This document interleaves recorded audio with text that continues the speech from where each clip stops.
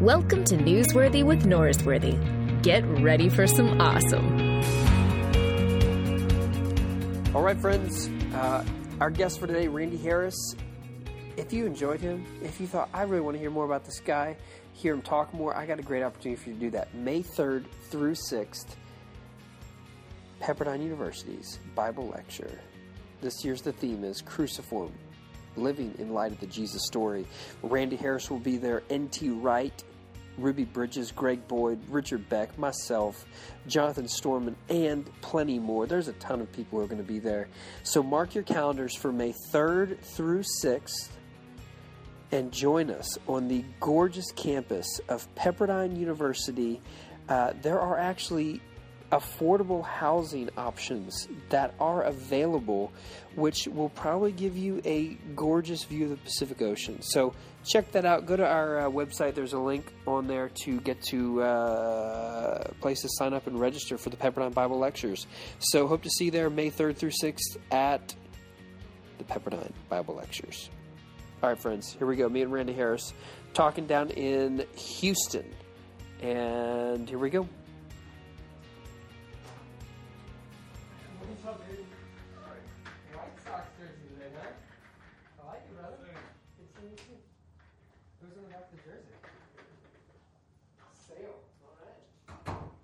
Left-handed pitchers that throw hard.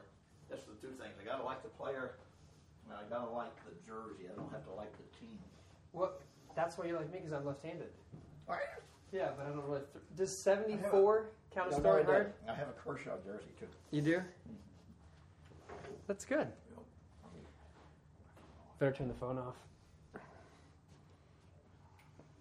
What are we gonna talk about? We're gonna figure it out. Is that the way you do this? Yeah. I just got ideas. We just do this. Do I get any pre-warning? No, we're already recording. This is what cool people do when they do podcasts. They just start recording. Because it's always awkward, like, how do you start a podcast? But we're already starting now. We've already bantered about your baseball jersey. How do you feel about that? Well, you could have told me that before. Why do you need to know that before? We need that microphone as close as possible. At least I didn't say anything foul, right? No, I would edit that out. Foul. I was making a baseball pun.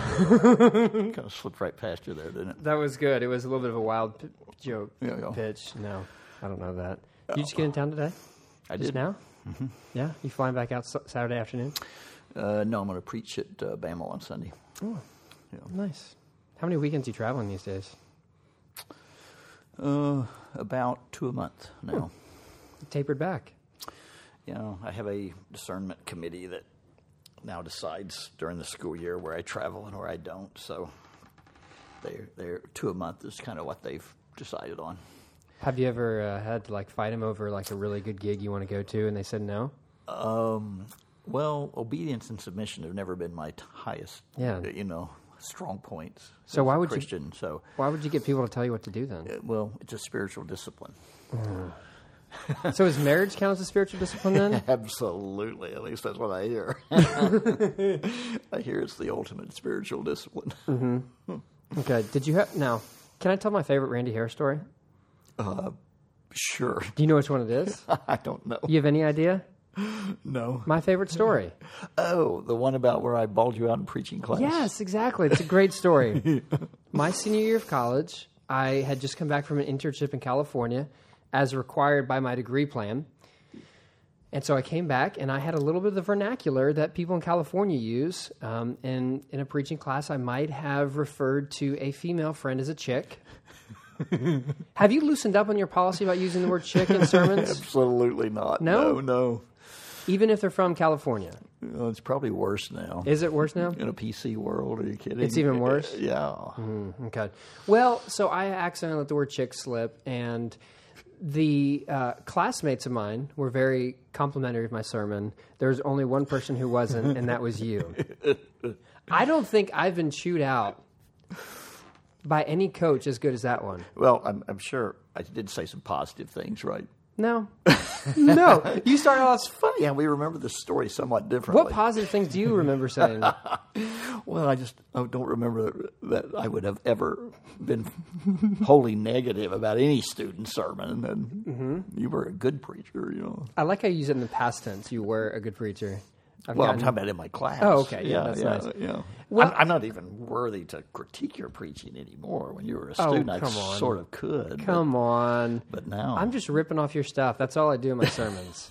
Yeah. Well, needless to say, you were not that pleased with that word choice. And Yes. at one point you asked, why did you say that? And I think the only thing I could come up with is, I don't know, I didn't think about it. And I think your line was, now tell me if this sounds correct. How dare your unpreparedness defame the word of God? Does that sound... Yeah. I think my remembrance is I said something like, why would you take the chance of not getting the word of God heard because you thoughtlessly used a word that would be off-putting? Like, I've never done that. No. It would make you feel better to know that on Thursday I went through my conclusion for a good 40 minutes in our auditorium just thinking, what if Randy Harris was here? I don't want him to yell at me if I conclude the sermon incorrectly. Oh, me. Well, the best part of the story, though, is I leave that evening, and I remember going to watch a movie with Chris Dowdy, remember him? Sure. And a few other friends. Sure. And I'm just like, I'm upset about this. I got chewed out in preaching class. And I don't remember what emo song I was listening to, but there was one Yelly song or something. And I was like, I'm very mad, and this emo band is really... It's really articulating my hurt right now. And the next morning I wake up in my house, and there's a call on our house phone, which dates me pretty good right there. Yeah. And it's you, and you call and you say, hello, this is Randy. And I'm like, oh no, he's coming back for more. It's like a shark attack, you know? A shark attack comes back to bite the... Absolutely. And I was expecting that, and you apologized. You said, I'm sorry for embarrassing you in front of your friends. And ever since then... I'm in Camp Randy. Whatever you say, I'm on board with. Because why in the world would someone who doesn't have a deep spirituality apologize to some idiot 20-year-old college kid? Yeah. There's no way that makes sense. Yeah. Well, I think I'm, in some ways, the unforgivable sin for a teacher, other than coming to class unprepared, is to embarrass a student in front of their classmates. Because that's really wounding, and being a teacher doesn't give you the right to do that. It's not like Christian ethics apply everywhere except in your classroom where you're God, you know. And I think if you make, and I'm sure you found this out too, if you make your living with your tongue, you're going to have some moments like that, and you're going to have some moments when you wish you could take it back.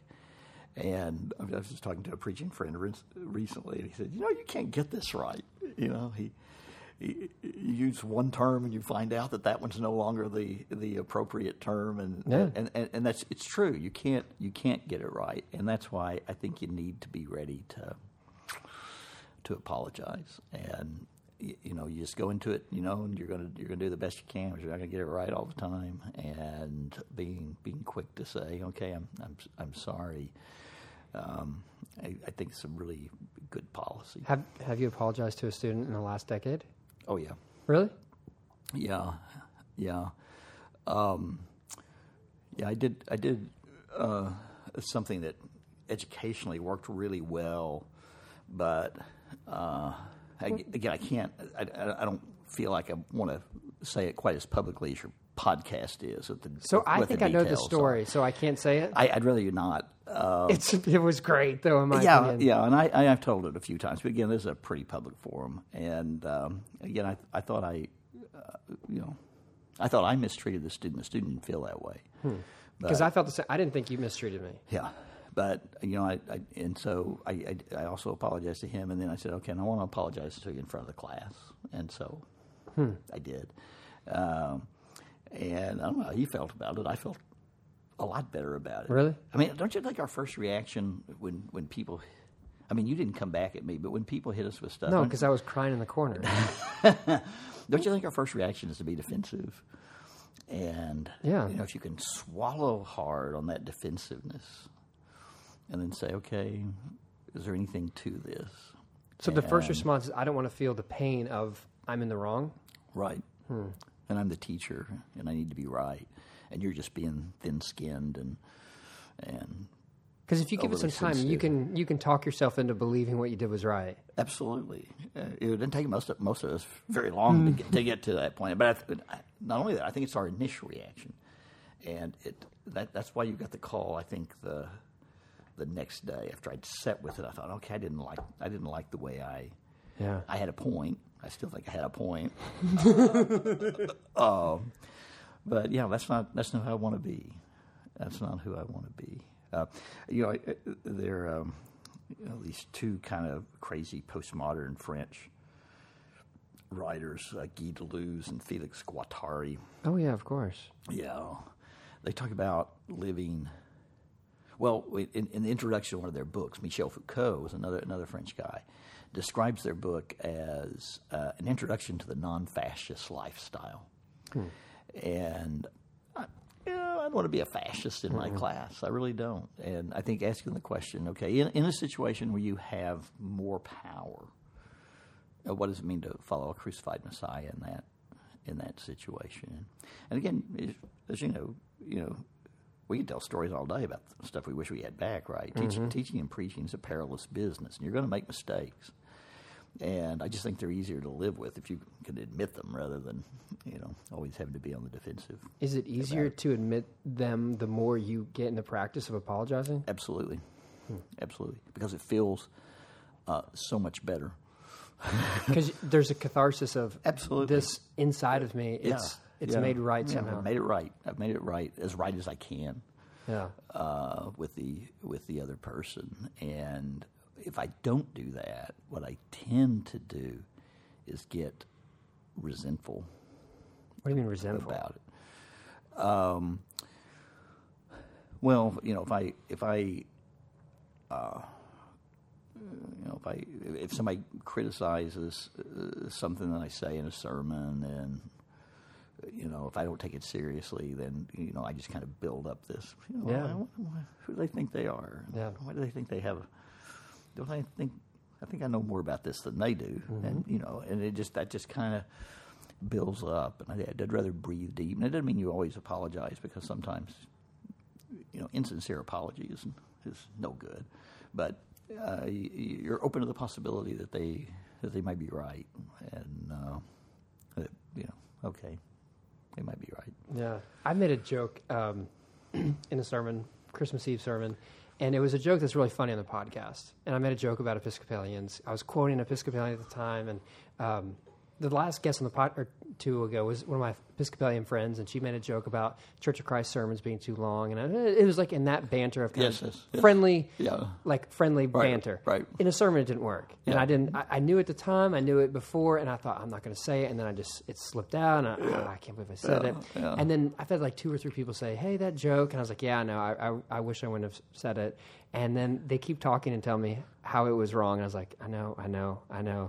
And I was even talking to my therapist, like, okay, I know that I was wrong. Why does it still hurt? Like, why am I still like, why is there still this pit inside of me? Like, okay, I know I'm wrong. I know that they're right. But it still feels like awful inside of me. Right. You just can't undo it. Right. Yeah. That's the life of someone who talks for a living. I think that's right. You just say stupid things.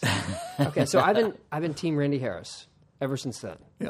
But I've got one question I wanted to ask you about something that you said involved me, but I wasn't there.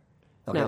Now, my first job out of school, we're in an event right now in Houston for elders, and I don't think any eldership would say, like, when everyone resigns from your eldership, it's a good, healthy environment. I think that's a fair statement. That's generally true. Yeah. And so my first was... Although there have been a few churches where that was... It was probably a better best thing. possible thing. Yeah. Yes. So the church I was at, all the elders resigned after I was there 6 months, and it was kind of a little bit of a cluster of mistake after mistake. And anyway, it didn't end up too well for me, or for a lot of other people.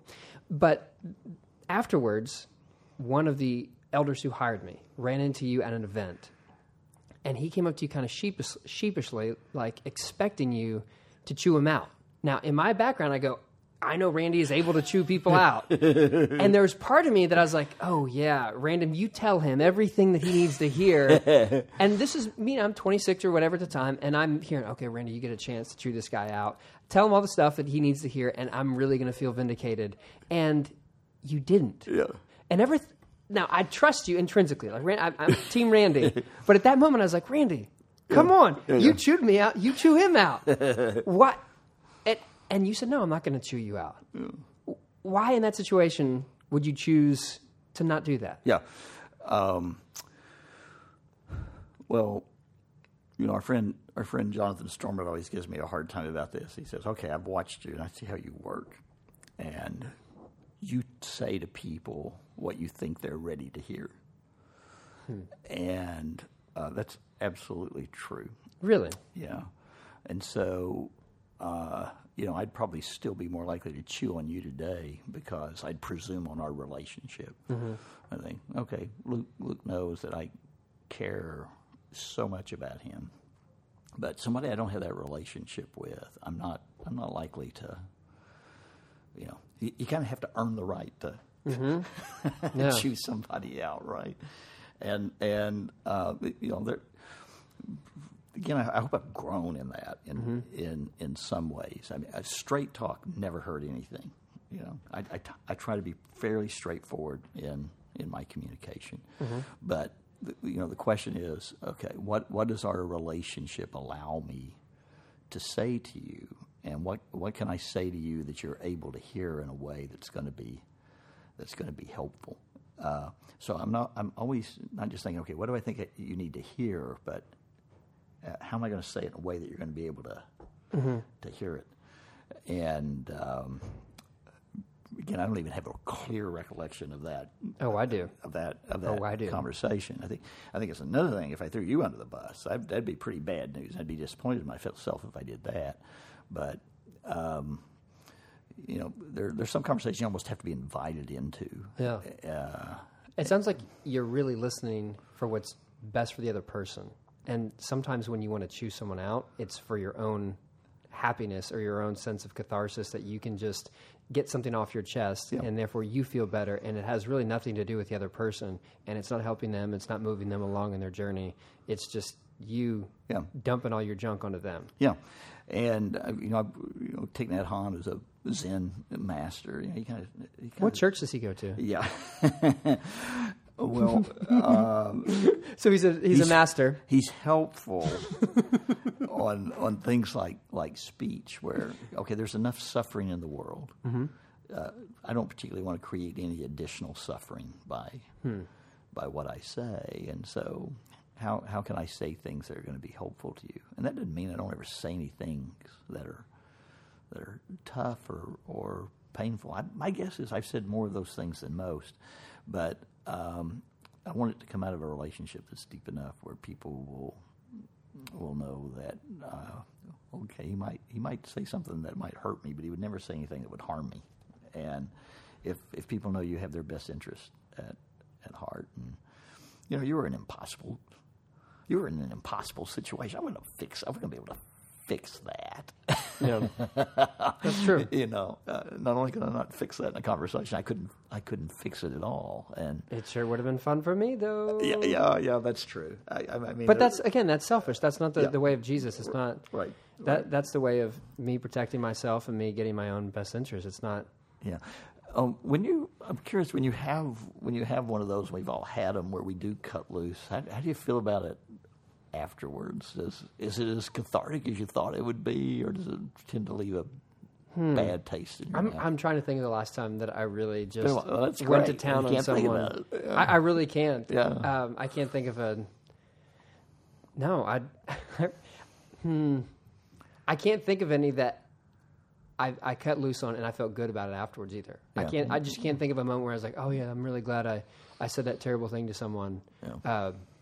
I remember talking to a friend when, making what I believed to be what was a bad life choice, and it was a friend that I was close enough to that I really gave him the business, and it wasn't something that this person wanted to hear, and it wasn't something they did hear well, and it kind of escalated, went back and forth, and nothing was progressed by that, Yeah. But I guess in that moment, I knew I couldn't keep silent about this. Right. They were making a terrible life choice that affected a lot of people, and they needed to hear how cancerous I thought it was.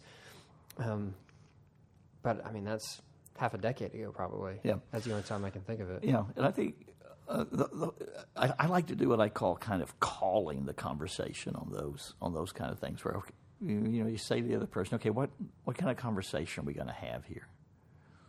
Are we good enough friends for me to to tell you what I think? What are we doing here? What do people usually say to that? Generally, if you give people that opportunity, they'll say, "No, I want to hear what you really think." And okay, now I'm not just barging in; they're inviting me. Yeah. They're inviting me in, and that doesn't mean you still don't have to be.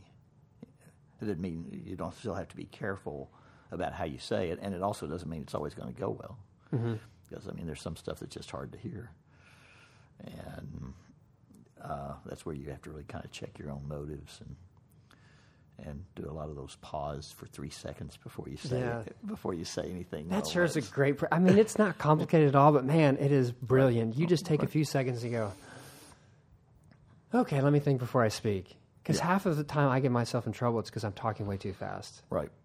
I think that's true. Most of us. Yeah. Yeah. It's not like complicated. It's just breathe. Just breathe for a few times, and you're better off. Right. Okay, so someone who's definitely a big fan of breathing and contemplation that you got to meet a few months ago, Richard Rohr. Mm-hmm.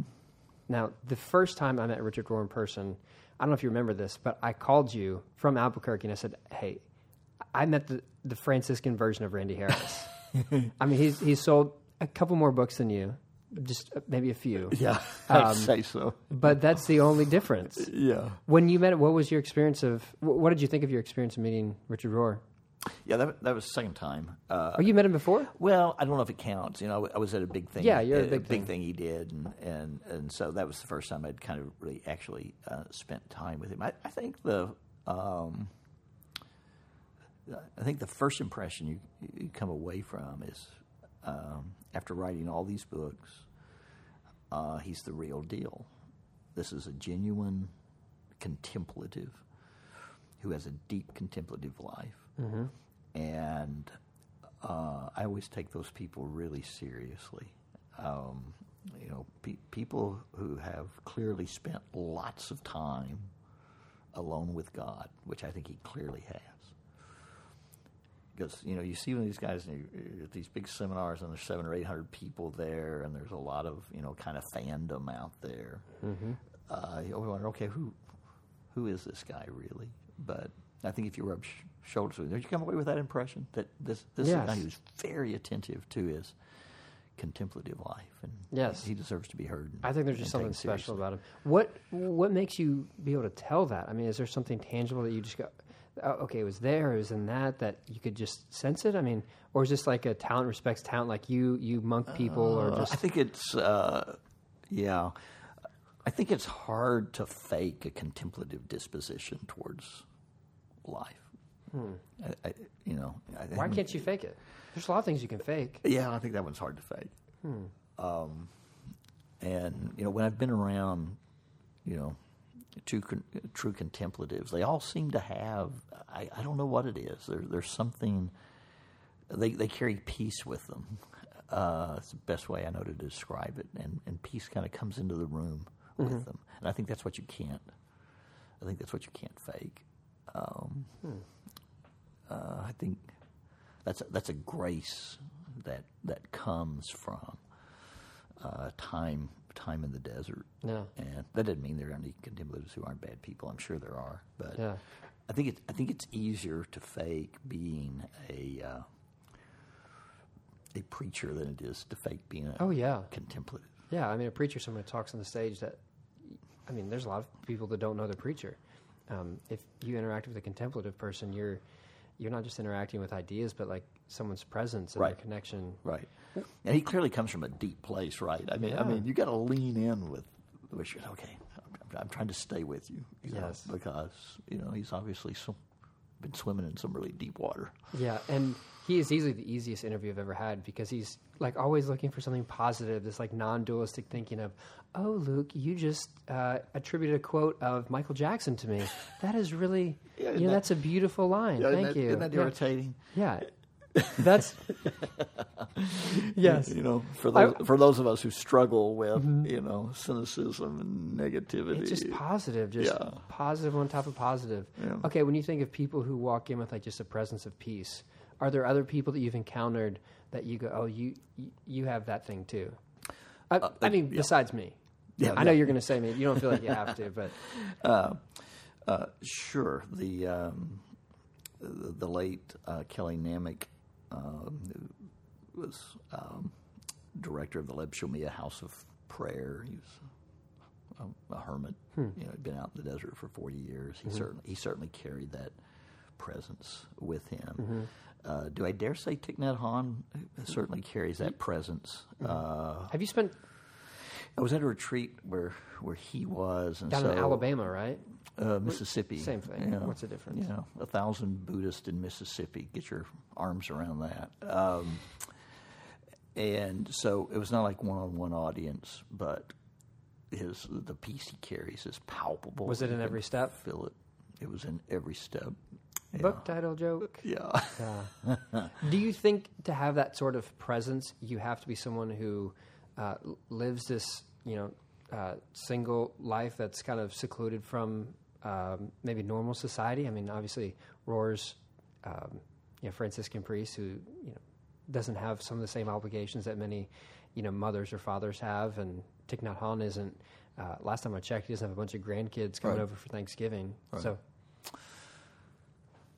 yeah, that's a good question. I think you have to have a commitment to contemplation to have that kind of presence, and I don't think it's just single monk people who can have that. But if you have a lot of other obligations, it's hard to have contemplation. It's harder to. I think it's possible to learn to have a contemplative stance towards life, but it's hard to do. Dishwashing contemplation and child rearing contemplation and talking to your wife contemplation without also having sort of some sitting alone with God contemplation. I think it's just, I think it's really hard. So if someone's going to say, well, I want to start that, I want to try to do that, and I can't go be a hermit, you're going to recommend Armchair Mystic to them. That's one of your books of choice, correct? Yeah. Mark Thibodeau. Thibodeau, yeah. You're going Ignatian. Ignatian, yeah. He's going to teach you to waste time with God, right? As we're thinking about like practice of what that looks like besides reading that book, what do you prescribe for someone? I still think that where you start, there are two places you start. One place you start is trying to commit 15 minutes a day.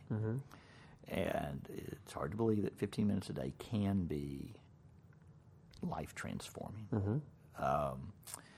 The second thing would be develop the discipline of offering 60 or 90-second prayers 6 or 7 times a day. Kind of get into that monastic rhythm so that you pause at certain times during your day, you pray for 60 seconds, say, God, okay, I want to be aware of your presence in the next hour.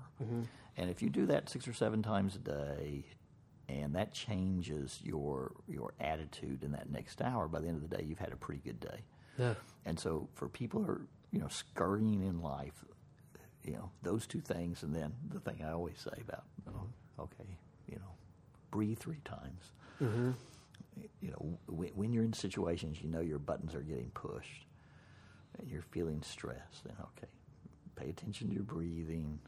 Breathe 3 times, pause before you speak. I think those are things that almost anybody can do. I think even, I don't know, you tell me, young married couples, if they're committed to it, he can provide her with 15 minutes a day, and she can provide him with 15 minutes a day. Say, okay, you need 15 minutes to sit with God, so I'm gonna manage things so you can do that. If you have an agreement, then that's possible. Yeah, I mean, I think most of us get 15 minutes on social media every day. So I think probably have that 15 minutes somewhere that we can carve out. Yeah, that's good. I think that's feasible. Yeah. I really do. Okay, let me ask you another question. Another subject. Can we change the subject? Yeah. Okay, thank you. I wasn't aware that there particularly was a subject, but People say the same thing about my sermons. They're like, "Is there really a subject?" And you're just kind of just riffing up here. That doesn't matter. Do you remember what I said about that in preaching? How many points should a sermon have? One? Let's At least one. Let's try for one. Yeah. At least one. I don't know if they'll get there, but it's definitely a lofty goal. Right. As long as you land the plane and have 1 point, it's a good sermon. There you go. Thank you. B+, Randy Harris preaching class. Absolutely. I think I got it. I should have gotten an A. I don't know if I did or not. Okay, so let's talk about doubts. Okay. So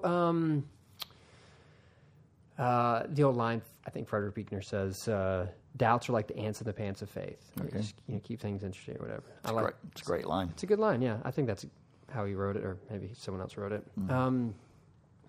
When you think of faith, I think there's one understanding of faith that it is like the absence of doubts. Like they're all gone. And so they hear the Buechner quote and they go, oh, that's terrible. No, like you don't have enough faith. Faith is being sure of what we hope for and certain of what we can't see. The writer of Hebrews, whoever he or she was, told us to do that. So that's what faith is. It seems that there's a lot of people who are now going, or a lot of people now, as there have been throughout the years, but a lot of people who are articulating faith in a way that says, no, faith is not the absence of doubt. It's the incorporation of doubt into this understanding of our connection to the divine is, at best, it's faith. It's not called science. I mean, it's this mystery that we're entering into. And so from your experience of being a person of faith, what do you think the involvement of doubt is in the faith process? There's a line that I've tended to attribute to Augustine, although if you asked me where it was now, I wouldn't be able to tell you. Augustine is supposed to have said, only the one who truly doubts can truly believe. And when you think about it that way, the opposite of faith is not doubt. The opposite of faith is more like apathy, or not caring. And caring enough to doubt seems to move you pretty close to faith. And since I've tended to be, once you get yourself trained in postmodernity, doubt is part of your standard operating equipment. But even Milton, in Paradise Lost, I think, said, "Suspicion sleeps at wisdom's gate." Which is to say, even though certainties need to be looked at from time to time. But the more I thought about it, I think I've been such an advocate for doubt being the shadow side or part of faith that I'm beginning to think that maybe we should make distinctions. I think there is a kind of doubting that's corrosive. Okay, what kind of doubting is that? I think it's the kind of doubting that finally winds up in what we would call cynicism. It's the kind of doubting that says nothing is ever exactly what it appears to be, and you go through life being suspicious in ways that are paralyzing and embittering. And then I think there's the more productive kind of doubt that says there's more for me to know about this. Yeah. And there are deeper pools that I haven't entered into yet, and I don't yet. I still see through a glass darkly. Yeah. And I think those are healthier. I think those are healthier kind of doubt. Yeah. So if you have one that leads to cynicism, that just is pessimistic of everything, that this is all okay, who really knows anything, right, and that you have nothing to hold on to. Okay, well, that's obviously not a good destination. But if your doubts lead you to a level of humility to know, I can't know all this, right, and I'm aware that there's more out there beyond what I can fathom, like that's a healthy place. Yeah. Why do you think that's healthier than saying, no, these are the five fundamental truths that everyone has to have, and I've got it figured out, and if you don't have these five, then you have nothing? Why is like this humility that, okay, I can't really encapsulate all the divine in like 5 core tenets? Why is that actually healthier? I think the most obvious answer would be you can't grow if you take that first position. There's nothing left to know. There's nothing left to fathom. There's nothing left to achieve. And so in faith. And so I think that's the deal. You're stuck where you are forever. Let's see, who's the you've probably done a podcast. Did you do a podcast with the guy who wrote My Bright Abyss? No, Wyman. Right? Wyman, No, I never Christian got one Wyman. with him. No. I heard Christian Wyman speaking one time and said something that rang true to me. I don't know if it rings true to you.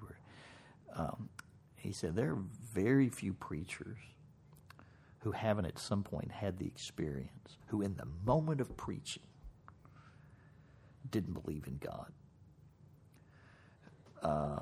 That, if you preach long enough, at some point you will be preaching a sermon where even in the moment of that preaching, You're not sure what you're saying. you're not sure about God. Have you been there? Absolutely. Mm-hmm. And, okay, are we going to say, now, if that's your only way of operating, we might suggest you step away, for a time. Maybe that's a good idea to step away. But if that's I prefer to have somebody for whom I prefer to listen to somebody preach for whom faith isn't as easy as it is for some people. And Yes. if they're struggling with what it means to be a believer and to see God in a very broken and sick world, I'd prefer to hear. Me too. I'd prefer to hear that person. I don't feel like I can connect to someone's humanity if it's like this glossy, pretty picture that seems to always be like this magazine cover for like, this is a Christian life. It seems that if someone walks with a limp, if someone has struggles that they don't just keep inside, but they display so all of us can see, that's what I'm gravitated towards as well. And I think I've tended to do better with students who had an occasional struggle. I don't think I do as well with students who've never had a doubt, never had a question. I'm not sure. Why not? I'm not sure I'm the best teacher for Why that. don't think? Because you're suspicious of them, right? Yeah, I wonder. You just think they're all fake. No, I don't think they're all fake. Like who? Which one do you think's more fake? Jonathan Storman or Josh Ross? No, I'm just kidding. No, it's not. It's not that I think it's Storman. fake. I just I think in most people's lives there's going to be a moment, and that something that your faith is not fully prepared for is going to ambush you. Yeah. And if you don't have room for doubt and uncertainty and brokenness, not as the opposition to faith, but as part of the faith, I think it's hard to get through those. It's like you have like a very rigid structure that's trying to hold in faith, and when something bigger than that happens, it breaks. Whereas if you have something that flexes, Absolutely. I think Bell had the image of like a trampoline or something in a book that I didn't read.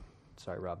That like there's a difference. Like you have a brick wall that if you add more to it, it's going to collapse. But if you have springs, it'll move with it. And it seems like that's far more healthy. It seems to me it is. But and again, we can only kind of, and that's my own experience. Yeah, but Thomas is my guy. Me too. Give me some more evidence. Yeah, I know there's like Franciscans who follow St. Francis. Yeah. Like I want to be a like Tom Messinian or something. Like I want to see the scars in his hand. I want to touch his side, and that would help me out a whole lot. But I don't get that option. Have you?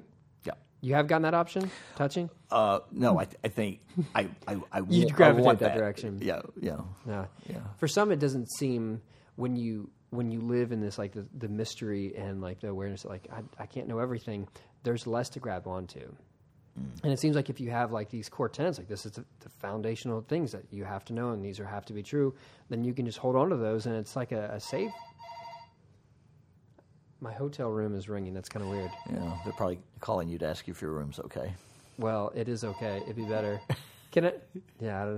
I was like, what is ringing? I don't have any phones in my life. I don't even know what to do with that. Seriously, there's no phone. Yeah. Don't tell any of my... I'm not going to tell us. I'll get in trouble for it. Anyway, I'm hungry. You want to go get dinner? Sure. Do you have anything else you want to say? Anything you'd like to add? No. Have we done what you wanted to do? I feel like we did a lot. Cool. Yeah. Yeah. You know, my sponsor for this month is Pepperdine Bible Lectures. Cool. Yeah. I'm going to go. You're going to be there. Yeah. You're going to close the thing down, aren't you? The last one? No. You're not the last one? No. Are you sure?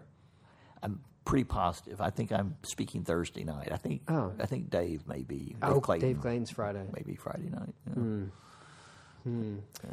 Interesting. So is there like a poll who's going to like do the best job? Is there a vote or like a beauty pageant at the end, like where they have everyone walk out and who is their favorite speaker? Do they do that? I don't think so. I'm sure they get plenty of evaluations and comments, and I don't know whether they're solicited or not, but I'm sure they get them. So I'm following NT Wright, and so my joke is going to be, thank you, Pepperdine for the invitation. Thank you, Mike Coe, for inviting me here. Thank you, NT Wright, for opening for me. Yeah. Is there a better joke than that I should start with? I can't imagine. I feel like that's pretty solid. That's very solid. Yeah. Okay. That's more solid than anything I have right now. Well, if you come up with something else, let me know. You know what I'm talking about in my Bible class? What? I'm talking about being a Christian during the election year. How's that working out? It was not so well so far, I don't think. So, really? Yeah. What, did you hear the news that, is it Cruz, who's been, outspoken Christian, and it comes out today that he does not tithe at all? He's less than 1%. Yeah, you are not drawing me into this conversation. No, I'm just asking a question. That's what about what do you think is a more Christian act? To give less than 1% or to call the second letter to the Corinthians 2 Corinthians? You're not drawing me into this conversation. So no. on my 3 days of my Pepperdine class, my Christian in an election year, how to be cruciformed during an election year. My 3 subtitles. The first day is strangers. The second day is losers. Okay. And the third day is prophets. So, one more question. Yeah. If someone got onto your computer hard drive, would they find inappropriate emails that shouldn't be on your server, like Hillary? No? No, I don't. You don't have any classified information on your computer I'm pretty that you took home sure from ACU? Yes, I have a lot of email that I wouldn't want the public to be to be reading. I mean, good. Yeah, I mean, I do. I have these conversations with preachers. I go, okay, should we be doing this over email? I wonder. Oh, are you seriously worried about what goes on email? Well, Yeah. I mean, they're sharing very personal, problems and struggles, and then, I think, well, okay, this is the way we do it now. We used to write letters, and now we do it this way. Well, I'm sure Google has it all stored up, and eventually they're going to charge you $72 so they don't display all your emails. Someone's going to make a serious boatload of money off that. Well, I guess I would. I would pay $72. I guess I would pay it, yeah. Yeah, I definitely would too. WikiLeaks, Church of Christ preachers. That would be awesome. Yeah. Randy, thanks, man. Thanks.